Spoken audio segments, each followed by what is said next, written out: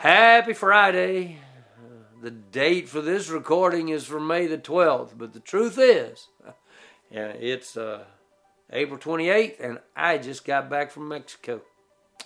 But we are recording this morning, and I'm excited about these particular verses because this is one of those assurances of what we have. Hebrews 2, 3, and 4, this salvation had its beginning when it was spoken of by the Lord, and it was confirmed to us by those who heard Him.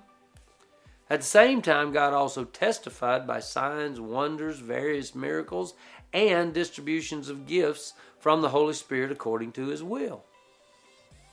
You see, I've said it before, I said it yesterday, I think. God can do what He wants or wills. See, God distributes gifts according to His will. It's interesting to me that it's not supposed to be like a Christmas list. I remember as a kid, when I was a little kid, Mom and Dad, they take you to the in our town it was a shoe store. This is before there were malls, all right? We'd go to this shoe store and they'd have this big throne, and there'd be Santa sitting in the throne, and they'd put us on Santa's knee to tell Santa what we wanted for Christmas. You see, we don't approach the throne of God asking for specifics. We approach the throne of God asking for God's will in our lives. You see? And this verse specifically says God distributes gifts according to His will. And there are lists in the New Testament. There are lists in the New Testament of spiritual gifts.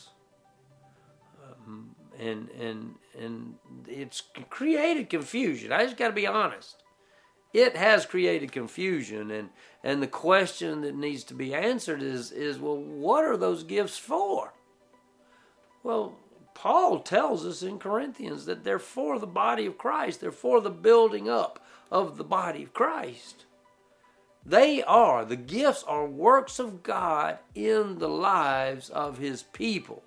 The gifts accomplish God's glory for God. Though we are told by Paul to desire the greater gifts, Paul specifically, after saying those words, says there is a more excellent way. You see, I don't want to be distracted by those kind of peripheral things. By seeing a gift or reading about a gift or studying a gift in the New Testament and then going on this pursuit of that gift. Somehow that I'm going to ask and I'm going to get that gift. Paul says that the greater, more excellent way is to love like God loves. To love like Jesus loved.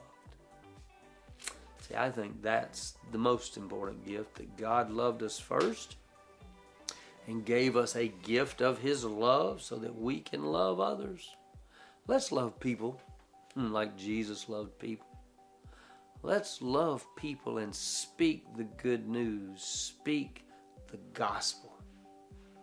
Hebrews 2, 3, and 4 says this salvation had its beginning when it was spoken of by the Lord. And it was confirmed to us by those who heard Him. At the same time, God also testified by signs and wonders, various miracles, and distributions of gifts from the Holy Spirit according to His will. I want His will. See you next week.